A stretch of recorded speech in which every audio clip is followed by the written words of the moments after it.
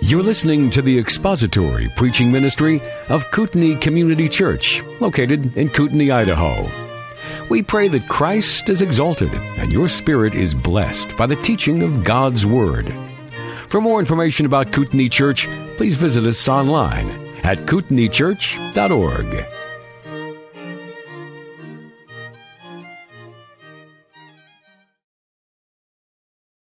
Now we turn in your Bibles to Psalm 73. Psalm 73, and while you're turning there, I'll give you a bit of an explanation as to why we're in Psalm 73 and not John 13. I'd expected last week to be in John 13, but as I mentioned, I'm going to be gone for a couple of weeks from the pulpit, and so I decided to do something a little bit different, and here's why. Normally we would start a chapter, a section like John 13, and I would give a sermon which would be an introduction to kind of say John 13 through 17, which is a major section in John's Gospel, all kind of together. And then we would start into the text of John 13. The beginning of John 13 is really like one text that sort of introduces the first episode in chapter 13.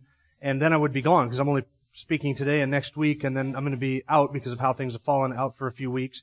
And so then when I would come back, by the time I got back, we would all forget everything that I had introduced and said, which would be necessary to have in our minds as we work our way through the 13th chapter of John. And those of you with good memories would say, Jim, why, when you returned, did you spend 2 weeks telling us what you told us before you left? And recapping all of that. And those of you with poor memories would say, why did you spend 2 weeks before we left telling us what you knew? We would forget eventually, so you have to tell us all over again. So I decided to do something entirely different from John for this Sunday and next. And I called Dave Rich and I said, do you have any suggestions or ideas of what maybe I could do for 2 weeks? And Dave suggested everything that was controversial or would require weeks and weeks of study and preparation. You could teach on divorce and remarriage. You could give biblical arguments for cessationism, or talk about the gift of tongues, or maybe the difference between infralapsarianism and supralapsarianism. And as good as all of those suggestions were, I decided to go with a bit of a different route today. So we're diving into Psalm 73. Psalm 73 is, and maybe say this about all of the Psalms that we study, Psalm 73 is, I think, my favorite of the Psalms. Between Psalm 73 and Psalm 119, I think it would be a bit of a toss-up. Psalm 73, every time I read through it, I read through the Psalms every year. Every time I read through it, I get to Psalm 73, and I read this Psalm, and I just want to stop and just bask in it. And I always say to myself, one of these days, I'm going to preach through Psalm 73, because this is one of my favorite texts in all of the Psalms. And so that's what we're going to do. This week and next week, we're going to be covering Psalm 73. So, we need to get started, because as you might imagine, with the size of the Psalm that is before us, we have a lot of ground to cover. What we're going to do is I'm going to begin by reading the entire Psalm, the Psalm in its entirety, so that we can get the whole thing that Asaph lays out here, the flow of the Psalm, and sort of the transition that takes place. I want you to hear the entire Psalm, and then I'll introduce it and kind of tell you what the outline is going to be for this morning. Psalm 73, a Psalm of Asaph. Surely God is good to Israel, to those who are pure in heart. But as for me, my feet came close to stumbling. My steps had almost slipped. For I was envious of the arrogant, as I saw the prosperity of the wicked. For there are no pains in their death, and their body is fat. They're not in trouble as other men, nor are they plagued like mankind. Therefore pride is their necklace, the garment of violence covers them. Their eye bulges from fatness, the imaginations of their heart run riot. They mock and wickedly speak of oppression. They speak from on high. They have set their mouth against the heavens, and their tongue parades through the earth. Therefore His people return to this place, and waters of abundance are drunk by them. They say, how does God know? And is there knowledge with the Most High? Behold, these are the wicked, and always at ease. They have increased in wealth. Surely in vain I have kept my heart pure, and washed my hands in innocence. For I've been stricken all day long, and chastened every morning. If I had said, I will speak thus, behold, I would have betrayed the generation of your children. When I pondered to understand this, it was troublesome in my sight, until I came into the sanctuary of God. Then I perceived their end. Surely you have set them in slippery places. You cast them down to destruction. How they are destroyed in a moment. They are utterly swept away by sudden terrors. Like a dream when one awakes, O Lord, when aroused, you will despise their form. When my heart was embittered and I was pierced within, then I was senseless and ignorant. I was like a beast before you. Nevertheless, I am continually with you. You have taken hold of my right hand. With your counsel you will guide me, and afterward receive me to glory. Whom have I in heaven but you? And besides you, I desire nothing on earth. My flesh and my heart may fail, but God is the strength of my heart and my portion forever. For behold, those who are far from you will perish. You have destroyed all those who are unfaithful to you. But as for me, the nearness of God is my good. I have made the Lord God my refuge, that I may tell of all your works. Back to the beginning of the psalm, you'll notice that the psalm is introduced as a psalm of Asaph. There's not a lot that we know about Asaph other than that he wrote 12 of the psalms that are in the book of Psalms. He wrote Psalm 50, so that means that this is the second of the psalms that he wrote, and this is the first of 11 consecutive psalms in the book of Psalms that is written by Asaph. Psalm 73 through Psalm 83 all bear his name. And all we really know about Asaph is that he was a Levite musician who lived at the time of King David, so he was a contemporary with David. And in, I think it's 2 Chronicles 30 verse 29 or 29 verse 30, my memory fails me, in one of those two places, Asaph is called Asaph the seer. And he was appointed by David to lead the worship or the music and to have part in the music in the tabernacle. So the fact that he is called the seer is probably an indication that he had some sort of prophetic unction or prophetic function. In other words, God spoke through him, and these psalms that he wrote were recognized even in his own lifetime as psalms in which God had a hand and through which God was revealing truth. So he was a prophetic man who spoke for God, and in that way he is called a seer, and he was a contemporary of King David and wrote 12 of the psalms. That's really all that we know about Asaph, and you could read the psalms that he wrote and kind of get a feel for the heart of this man Asaph. This psalm, as you may have anticipated, expresses something that weighs heavy on the heart, probably of all of God's children. There is something that Asaph wrestles through here when he says, my feet had almost slipped. I had almost stumbled over this reality when I saw the prosperity of the wicked. That is the subject matter of the psalm. It is the prosperity of the wicked. Interestingly, there's another psalm which is sort of a different take on the prosperity of the wicked. It's Psalm 37. You can remember that these two are connected. Psalm 37, Psalm 73. Just the numbers are reversed. But they kind of go together. Psalm 73 is one perspective on the wicked. In Psalm 73, the wicked and the righteous are contrasted. Asaph didn't write Psalm 37. I think it's a psalm of David. But Asaph wrote Psalm 73. So the subject matter is the prosperity of the wicked. And the reality of the prosperity of the wicked is something that probably all of God's children have had to wrestle through or deal with in some way or another. Does it not seem that the more reprobate the sinner, the more hostile to God, the more vocally anti-Christian, the more they hate God, the more they are blessed and the more they prosper? Is it just me just I that have noticed that, or has everybody here seem to see the same thing? It seems like the more reprobate the sinner, the more they seem blessed with prosperity. And yet, at the same time, the more righteous a man is, or a woman is, the more they seem to encounter affliction and suffering and trials and tribulations and adversity. And isn't this something that perplexes us? Indeed, it is perplexing to us. We wonder, what do we say, what do we think about the prosperity of the wicked? Why do the wicked prosper? Why do the nations rage and plot a vain thing against our God? Why is it that those who seem most hostile to God, most filled with hate against Him, are the ones who seem to get all of the money and all of the blessings and all of the prosperity? What do we do with that? That is what Asaph wrestles through in this psalm. The psalm really is divided nicely into two sections, verses 1 through 14 and verses 15 through 28. That means there are 14 verses in each of these two halves, and there's kind of a really nice division at the end of verse 14, and those two halves will form our two Sundays, our two looks at this. We're going to deal with verses 1 through 14 today. There is kind of a hinge, and here's how the psalm is structured. You may have picked it up as we read through it. In the first half of the psalm, Asaph is looking at the prosperity of the wicked from the vantage point of humanity, from the vantage point of this earth, time, and this life. And he looks upon the wicked and says, they're prosperous.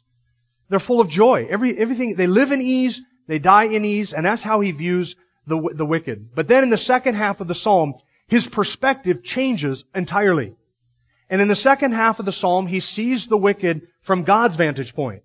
The first half he is looking at them horizontally. The second half he is looking at the wicked vertically. In the first half he is looking at them from man's vantage point, from the second half God's vantage point. And that is the reason for the change in feeling between the first half and the second half. And there is a hinge. There is a hinge between these two halves. It is what I would call the key verse or the central verse of the entire psalm, and that's Psalm 73, verse 17. It's verse 17. Look at it.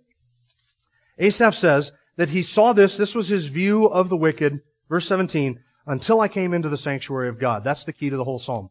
That is what unlocks the second half of the psalm. This is what I saw on earth. Then I came into the sanctuary of God, and I got God's vantage point on the wicked, and then in the second half, everything changes. And so we'll deal with the first half today. There are three things here that we will notice. The first is that there is a truth that the righteous know. That's in verse 1. A truth that the righteous know. Second, there is a treasure that the righteous observe, namely the prosperity of the wicked. And the truth that the righteous know is that God is good. But then there is a treasure which we observe, and that is the treasury of blessings that the wicked enjoy. God is good. The wicked prosper. God is good. The wicked prosper. That's the truth that we know. This is the treasure that we observe. And that leads us thirdly in verses 13 and 14 to a temptation into which the righteous can fall. And that is to begin to think that we have kept ourselves pure in vain. So let's begin in verse 1. We'll work our way through the psalm. First, the truth that the righteous know. Surely God is good to Israel, to those who are pure in heart. Now that is the foundational truth. That is the foundational premise that Asaph begins with. And we have to begin with that foundational truth. That God is good to Israel, and that God is good to those who are pure in heart. Now, it's interesting that Asaph begins this way because really, it is the goodness of God towards those who are His, which is at question in the heart of the psalm. That's what the psalm is wrestling with. Is God truly good to those who are His? Has God truly been good to those who name His name, to those whom He has loved? When it is the wicked that prosper, can we really say that God is good? That is the truth which is on trial in the whole psalm. But this is the victorious truth that Asaph realized after he wrestled through this personal crisis of faith. He comes to the conclusion, yes, God is good. God is good to His covenant people. God is good to those who are pure in heart. So he begins with that, because if we don't begin with that truth, we will never end with that truth. If we begin with the vantage point that says the goodness of God is up for question, so let me look at reality and see what I can find out about whether or not God is good. But I'm going to hold that on trial. Is God really good? Well, let me look at how things mesh out. If we begin by questioning that God is good, you will never come to the conclusion that God is good. We must begin with that premise. God is good to those who are His. And we affirm that over and over and over. We know that we have tasted the kindness and the goodness of God. God is good to those who trust Him. That is, as it were, our North Star. And without that truth as our North Star, you and I will never be able to navigate the tempestuous waters of the circumstances and the inequities of this life. We'll never be able to do it. We have to begin with that as our focus, that God is good. So Asaph begins really with his conclusion, because what is on trial is the goodness of God. So he begins by reminding us God is good. That is the truth that the righteous know. Now listen, it may not always be easy or even possible for us to reconcile the reality of that truth with the circumstances that we observe in this life. We are not always able to reconcile that truth with the outworkings of divine providence. And sometimes we look at the outworkings of divine providence and we see that God allows certain things, that He does certain things, and we ask ourselves, how does that mesh with whether or not God is good? We may not be able to always see how those go together, but listen, we must be convinced that they do go together and that they will be reconciled. We begin with that premise. In the moment, I may not be able to see how that is true. But I begin by assuming that it is true. I begin with that vantage point, that God is good to His people, to the nation of Israel, and to those who are called by His name. Think of the nation of Israel was His covenant people. So in our time, not that we have replaced the nation of Israel, we haven't, but in our time we would say this, that God is good to those who are His, by His choice, by His sovereign choice. That is the doctrine of national election with Israel, and God is good to those who are pure in heart, to those who have been purified and cleansed by their sins, to those who have called upon the name of the Lord with a pure heart. Those are the ones to whom God is good. So that is the truth that the righteous know. Now look second at the treasure that they observe. Verse 2. And Asaph is giving us here his personal testimony. But as for me, my feet came close to stumbling. My steps had almost slipped. Now we are to read the me and the I there in a very emphatic way, because that is what Asaph is emphasizing. He is not speaking hypothetically as if somebody out there may have observed at one time. I don't know any names. I don't know anybody specifically, but somebody may have observed that the righteous prosper. Asaph is not talking hypothetically about a third person somewhere out there. He is saying, this was my own personal crisis of faith. My feet had almost slipped. I had almost stumbled. I had almost tripped over this stumbling block, this dilemma, this perplexity, this thing that perplexes the righteous. I had almost stumbled over this when I saw the prosperity of the wicked. My feet had almost slipped. The word there for slipped is a word that refers to something sort of running out of its natural bounds. If you imagine like a group of kids on a playground or in the dirt heaping up sort of little walls of mud, and then they pour water inside and the water breaks through the little man-made dike and begins to spread out everywhere else. That's what that word kind of means. It has the idea of something leaving its boundaries, leaving its container. My feet had almost slipped. In other words, this is the path that I should have been on. But I found before long that my heart, when it began to question God's goodness and I saw the prosperity of the wicked, that my feet began to follow after where my heart was going. And that's the reality. Our heart always charts the course of our feet. Our feet follow our heart. And Asaph had in his own mind begun to question these things and see these things, and he found before long that he was off of the path where he should not have been. He was thinking things that he should not have thought, and we're going to get to that in verses 13 and 14.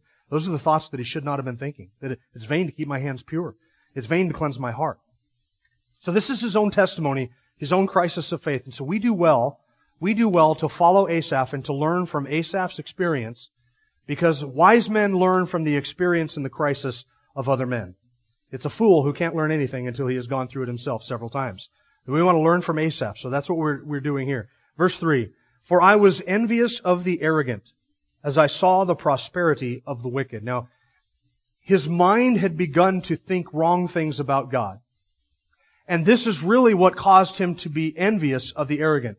And the King James translates that, "I was envious of the foolish." And the word for translated arrogant can mean foolish. It can mean a boastful man, a mocker, a braggart, a loudmouthed individual. That's kind of with a picture of a fool or an arrogant individual in Scripture. Asaph says, "I saw the prosperity of the wicked, all the riches, the blessings, the treasures that the wicked enjoy, and I began to envy them." I began to envy them. Spurgeon notes concerning this verse the irony and how foolish it is to envy a fool. Isn't that ironic? That you would find yourself envying a fool? Read everything the Scripture says in the Proverbs and in Scripture about the fool. And then ask yourself, is that the type of person that I should be envying? That I should want their lot in life? When you find yourself envying an arrogant man or a boastful fool, your compass needs to be recalibrated because something is dreadfully wrong. But envy is this wasting disease, and it is a disease of the heart and of the soul. It's a sin that really robs us of the blessings that God gives to us. And here's how. Because it takes our eyes off of the things that God has given to us and causes us to look upon the things that God has given to somebody else and wanting them. And so the envious man sees what God has given to my neighbor and wants that without realizing all that God has given to me. And so I am robbed of all of the blessings that I enjoy because I am only conscious of the blessings that I do not enjoy. And so when Asaph saw the bounty and the prosperity of the wicked, he said, I want that. That's what I want. And he began to desire that. And then he began to observe in the wicked all of their bounty and their treasure, which he is now going to describe. Look at verse 4. "For there are no pains in their death, and their body is fat." Now it's kind of odd that Asaph, when beginning to list the blessings or the treasures that the wicked enjoy, that he begins with how they die. We might think that Asaph would begin with how they live, right? And then finish up with how they die. But he doesn't. He reverses it. And maybe I wonder, and this is complete speculation, I wonder if Asaph had just watched somebody wicked die and watched somebody righteous die, and the wicked died at peace and the righteous died in agony, and he thought, why is it that the wicked die this way? And maybe this is the reason why it was the first thing on his mind. He doesn't begin by talking about how the wicked lived. He begins by talking about how the wicked die. And how do they die? There are no pains in their death. There are no pains in their death. They don't waste away in agony. They don't spend weeks and months and years fighting an incurable disease only to die in agony and torment and suffering like the righteous do. They just seem to fly away into eternity without a care in the world. They live at ease and they die at ease. They live in comfort and they die in comfort. And there's no torment at all in their death. They die just pain-free. In a moment. They're just gone. while my godly aunt lies and dies in a bed, and she's been there bedridden for 6 months. And this wicked individual who has spent his life oppressing others, in a moment, he's gone. He dies with ease. There's no pains in his death. He doesn't suffer and he's not afflicted. And look at the end of verse 4. Their bodies are fat. I think the King James says their strength is strong. No, how does it? Their strength endures or something like that. Their body is strong. And the idea is, have you ever seen somebody who died a slow, agonizing, painful death from an incurable wasting disease? How they go from a normal body weight like mine. Mine's not normal, but I mean a body weight like mine, down to just being skin and bones in the matter of 8 months. Have you seen that happen? A wasting disease that cannot be cured, and they die, and when that person dies, they're not even able to lift themselves up on their elbow. They can hardly have the strength to breathe because they are weak. Not with the wicked. No, they're fat when they die. They've lived in fatness, and they die in fatness. They don't waste away. There are no pains. They're like a ballpark frank on the day that they die. They're just up and they're gone. And they don't have this, they don't have the suffering and the affliction in their death.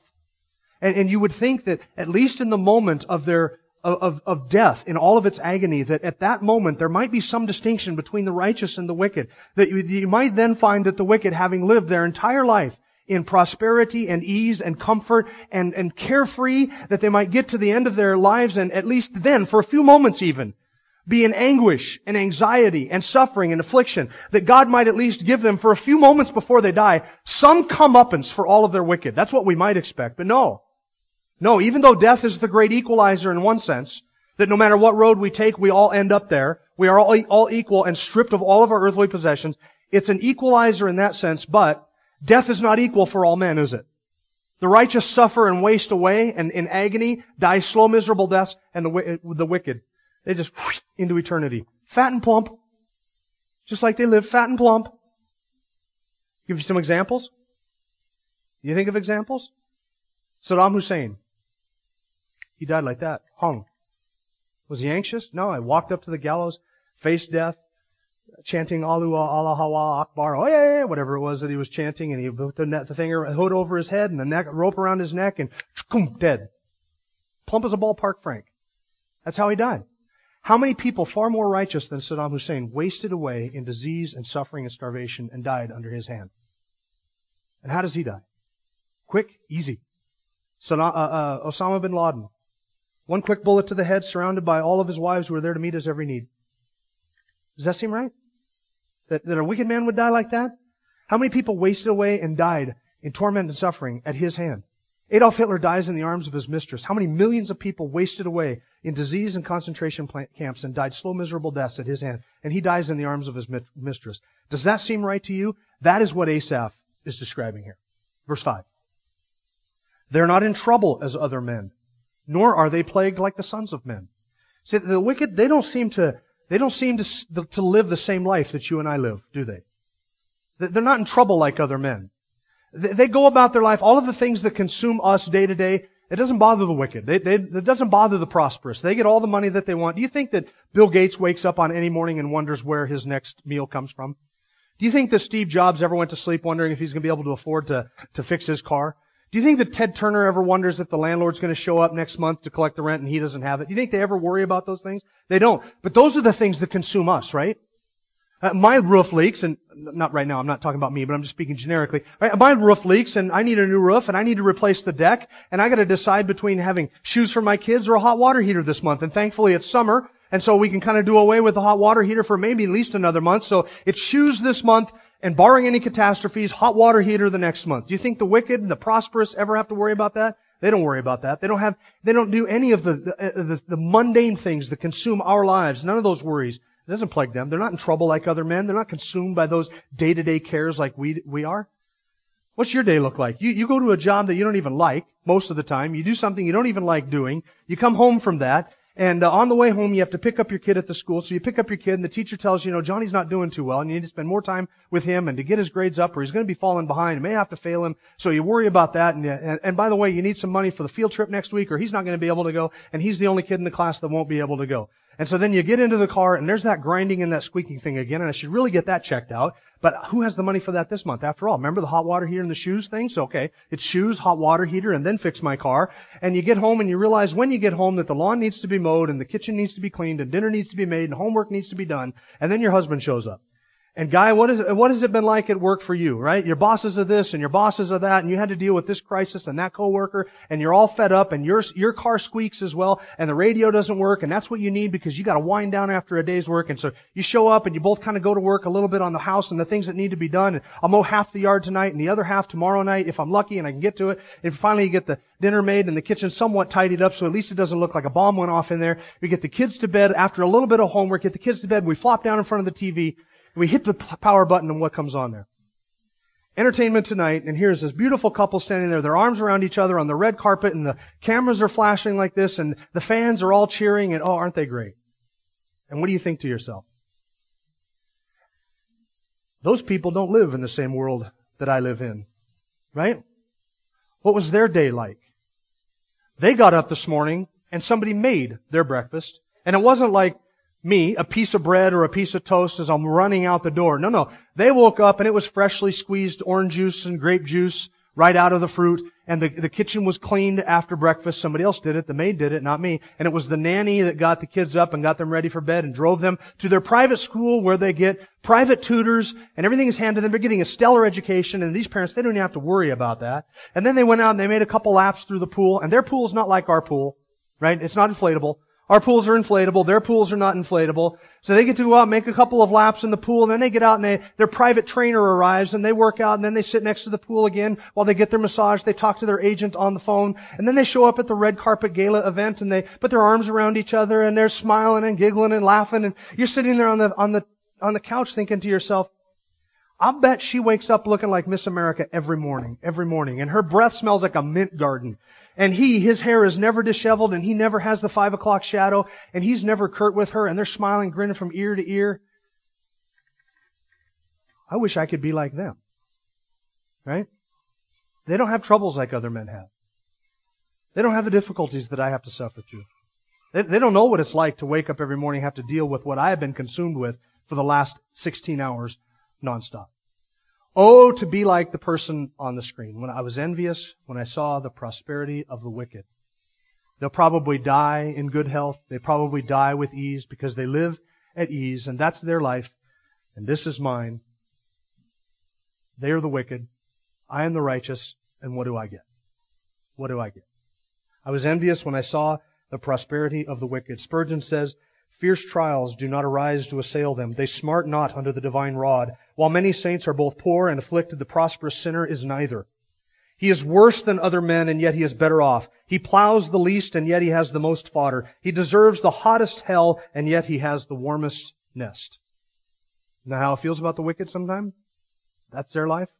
Now look at verse 6. Therefore, pride is their necklace. You see, when they get exalted like this, they begin to live on that level. They start to think, I deserve this. I have earned this. Look at the kingdom which my hands have built. Look at what I have made. Look at what I deserve.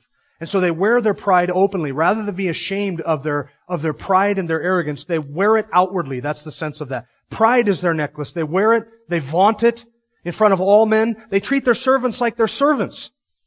And everybody has to do their bidding. And if they don't get what they want, they jump down people's throats because everybody has to bow before them. And they wear their arrogance outwardly. This is how they are so wicked. Verse 6, their garment of violence covers them. They think violent thoughts. They do violent thoughts. Their ways of oppression are known and seen before all men because they wear it like a garment. Verse 7, their eye bulges from fatness. The imaginations of their heart run riot. Their eye bulges from fatness. The imagery here is that they have indulged themselves so much to the point where their eyes are popping out. They bulge from fatness. These are people who have so grossly indulged their every appetite that their eyes bulge. Whereas the righteous might enjoy one feast a year where we walk away and say, wow, I love that turkey dinner. I got to unbuckle my belt and sit down in front of the TV and watch some football because I just can't even move. My eyes are bulging. I'm so full. The wicked enjoy this day after day after day after day. It is prosperity after prosperity. Want another vacation? Go to Hawaii. You want more food? We'll just have another private concert at the White House. Just as an example, I'm just throwing something out there. Okay? Whatever they want, they get. Whatever they desire, they buy it. They acquire it. Verse 7, their eye bulges from fatness, the imaginations of their heart runs riot. That phrase literally means whatever it is that their heart desires, they get. In other words, whatever they can think of, no matter how opulent, no matter how extravagant, no matter how over the top, they desire that, and they want it, they buy it, and they get it. The imagination of their heart, their wicked heart, runs riot, and every selfish, greedy lust that they have is indulged, and not just indulged, the idea is it is indulged and beyond indulged. Whatever they want, they get, no matter how extravagant it is. Sometimes the wicked can waste more food at a meal, enough to feed a village full of people.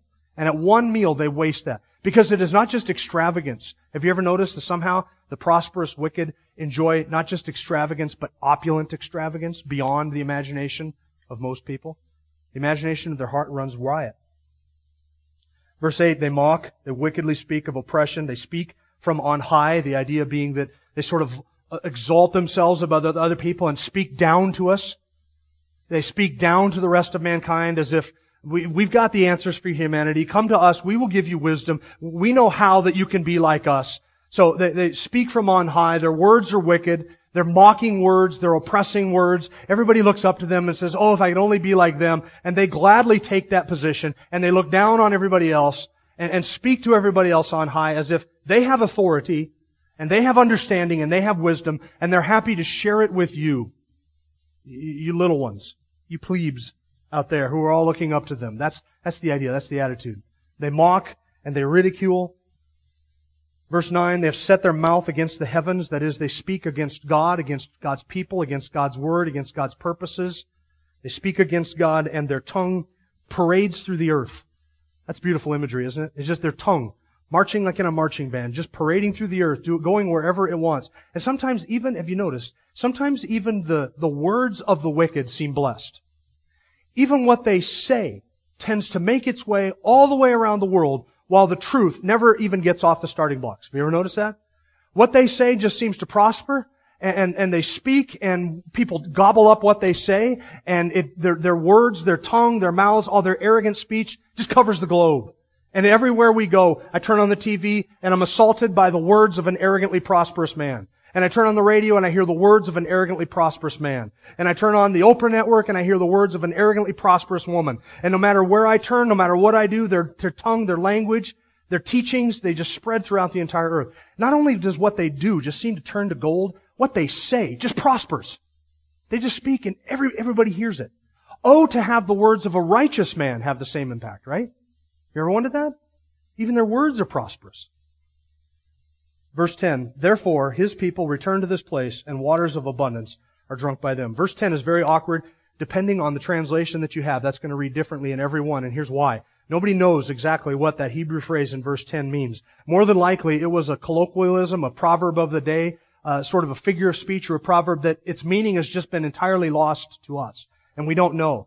But verse 10, we can kind of judge from the context and the flow of the passage and kind of take a stab at what we think he might be referring to here. Let me give you a few options, and it might be any one of these three. Verse 10 might be describing the conduct of God's people in the face of oppression, meaning that his people, that is God's people, return hither, as the King James says, the hither being the palace or the temple of God. God's people return to the temple of God, and they cry out waters of abundance, their tears, to God over the oppression of the wicked. So the righteous see the prosperity of the wicked, and their only recourse is to go to God and to make complaint about it. That's all they can do. That might be what verse 10 is describing. Or verse 10 may be describing the treatment of God's people by the wicked, in which case it would mean this. The righteous, when they come before the wicked or to the wicked oppress them especially. And they wring out the juice of their life like juice from a fruit.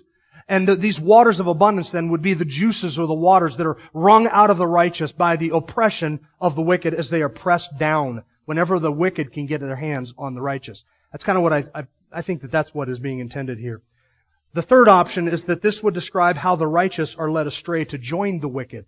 In other words, the righteous would look at the prosperity of the wicked and then say, Maybe we should come hither. Maybe we should go and join them, join their cause, and then we too will drink the waters of abundance. In other words, when you observe the prosperity of the wicked, is there not something inherent in that observation, a temptation that says, if I do that, maybe I will get that. If I join company with them, if I come hither, then I too can drink the waters of abundance like they seem to enjoy even in their wickedness. It could mean any one of those three things. I think it has to do with the oppression of the righteous by the wicked, because the very next verse, verse 11 says, they say, that is, the wicked say, how does God know, and is there knowledge with the Most High? In other words, as the wicked oppress the righteous, they get away with it saying, does God really know about this? Does God really care? Surely God does not see this, since no judgment has come down upon me for all of my lascivious living and all of my opulence that I have enjoyed and the prosperity. It seems that the more wicked I grow, the more prosperous I become, the more I cheat and steal and lie and finagle, the more dishonest I am, the more the blessings of heaven just pour down upon me. And I can oppress the righteous and take from them. And does God even see this, what I'm doing? And so they begin to live as if God doesn't know what they're doing. They begin to live as if there is no knowledge with the Most High. And then you try and warn one of those prosperous wicked. You try and warn them about the judgment to come. And you know how difficult that is?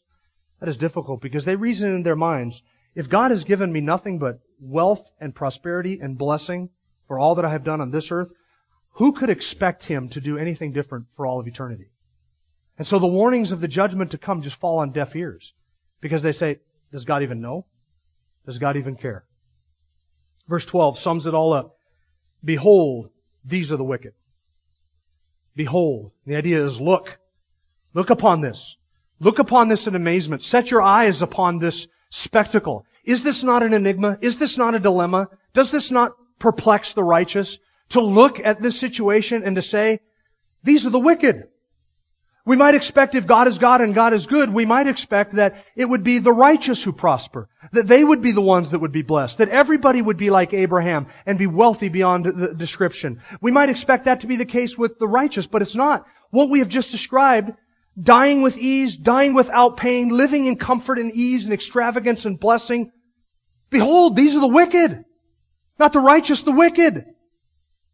Who can look upon that and not say, what do we do with that? How do we handle that? What do we think about that?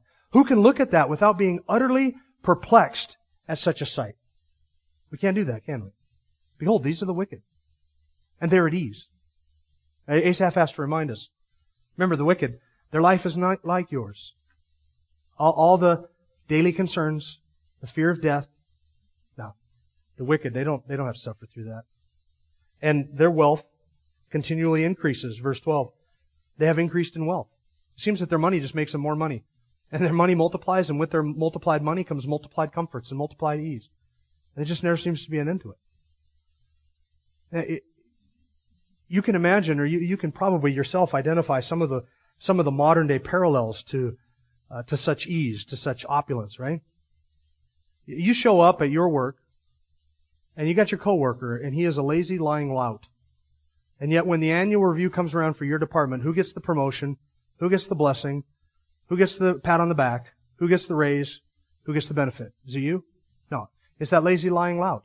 And the boss advances him because he's a hard-working, community-minded, faithful servant does his community service, and he's so talented. And you say to yourself, hard-working. The only time that guy ever works hard is when the boss is looking. But all the rest of the time, he's just sitting around doing nothing, giving everybody else orders. And talented. Let's not even go there. This guy's not even as talented as a rock. And community service, what, he gave $5 to the food bank last year? And here I am. I'm honest. I work hard. I have integrity. I've never lied to my boss or done anything. And this guy gets promoted and I don't. Or you look at your business competitor and you say, this guy bilks his clients and pads his time and his bills, and he cuts corners and does everything he can to make an extra buck, and he's got more work than he can't even turn down all the work he's got. And me, I never cut corners. I go the extra mile. I never lie to my clients. I never pad the bill. And I'm not even sure if I'll have work next month. Does that seem fair? Does that seem righteous? Am I describing something that nobody here has ever thought or gone through? Or are these the things that are common to the thinking of the righteous? Is this not a description of life in this world? It most certainly is. And so when we begin with the truth that the righteous know that God is good, He is good to those who are His, He is good to the pure in heart, we begin with that, but then we observe the treasure of the wicked, And we say, look at this, in their life and in their death, it is ease and blessing and nothing but. Then that leads us to a temptation into which the righteous can fall. Verse 13, surely in vain I have kept my heart pure and washed my hands in innocence. The heart being a symbol or a reference there to the inner man. It is in vain, it is without purpose that I have kept my heart pure. And it is in vain that I have kept my hands innocent. The hands would be the outward conduct, the heart being the inner conduct. In my mind and in my heart I have sought purity and holiness. I have pursued holiness, and what do I get for it? Nothing but getting paid in the coin of affliction, as Spurgeon said. What benefit then is it? If my business partner cheats and lies, and he prospers, and if my coworker lies and lazes around and does nothing, and he prospers, then there is inherently this temptation. If I do what they did, the enemy says to me, then I would get what they get. Right? I would get the same blessing. So then it must be sheer vanity. It must be sheer emptiness and uselessness that I have pursued holiness. Because the wicked, they never get up every morning, in the words of verse 4, and be stricken all day long and chastened every morning. Does it not seem that in the life of the righteous there is not a day that goes by that you don't have to fight against some sin, resist some temptation, put some sin to death, resist your flesh, pursue holiness, repent of something, confess something, do something, and yet we are stricken and smitten by the rod of a chastening and disciplining God all day long as His children. But the wicked, they don't have to deal with that. The wicked don't resist temptation. The wicked don't have to mortify their sin. The wicked don't have to push those things away. They just indulge their desires and they get blessed by it. This is the perplexity of the righteous. This is life on this earth, and that is a candid assessment of exactly what we see when we look at life horizontally. We see the wicked prosper. Now, the second half of the psalm unties this knot for us. The second half of the psalm gives us the rest of the truth and the perspective. We'll deal with that next week. I don't want to leave you sort of hanging with that. So let me just offer one thing that I think we can observe from the first 14 verses of this psalm. This is not an answer offered by Asaph in the second half, so I'm not spoiling next week. But it is something I think that we can observe just by working through word by word, phrase by phrase, these first 14 verses. Here's my observation. Is there not something about Asaph's observation and complaint that is a little unfair and one-sided? Maybe some of you picked it up as we went through it. Isn't there something about his observations that is just not quite entirely right? Is it true that all of the wicked die with ease? Is it true that all of the righteous suffer and waste away in a slow, agonizing death? Is that true? Or are there wicked people who die slow, agonizing, wasteful deaths as well? Is it not true that there are some righteous who after their days have been filled with plenty and blessing and grace day after day, that they pass away quietly in their sleep with hardly a murmur or hardly a pain? That is true, isn't it? Is it true that everybody who walks out on the red carpet with the flashing lights and the cameras and the fan club, is it true that, do you really think that their home life is marked by tranquility and peace? You think that? If you do, you are a fool. The worst of fools. Just try and follow the Hollywood buzz about who's marrying who, who's divorcing who, who's dating who, who's back with who when they broke up with who. It's like a soap opera in Whoville. You can't possibly keep up with all of that. It's insanity. Right? And do you think that they sit down with a meal and the kids and it's just, hey, how did your day go? And it's just all peace and tranquility? No, you know what they do? Some of those people drink themselves to sleep at night because they want to escape from that life. Some of those people would look at your life and say, oh, if I had what you had. How many of them have to die from a drug overdose? Or how many of them have to be arrested publicly and see their mug shots on the 5 o'clock evening news? How many of them have to be admitted to rehab centers before we realize that their lives are a living hell and that we really wouldn't want that? So what is Asaph doing here? In one sense, Asaph is only seeing the injustices and the inequities.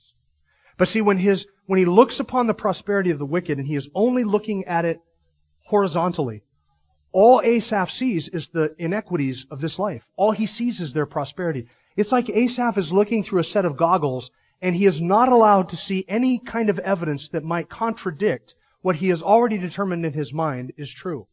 So when he looks out to see the inequities of life, guess what he sees? Only the inequities of life. All he sees is the wicked prosper. All he sees is when the righteous suffer. And all the other evidence, he is blind to all of the other realities of life. And so you read something like what Asaph has wrote, and then you have to stop and say, hold on, time out. That is not entirely true. That is a true reflection of Asaph's perception of reality. But the problem is, it is not reality. It is not reality. It is a reality that we have all seen at one time or another, and that we have all wrestled with at one time or another, but it is not true reality. The second half of the psalm gives us reality. And when you look at it from the perspective of reality, then you have a way in which you can observe the prosperity of the wicked and understand it from God's vantage point. And we will look at the second half of the psalm next week. I would encourage you, just read Psalm 37 a couple times this week. Read Psalm 73 a couple times this week. Reflect upon these truths. Let's pray.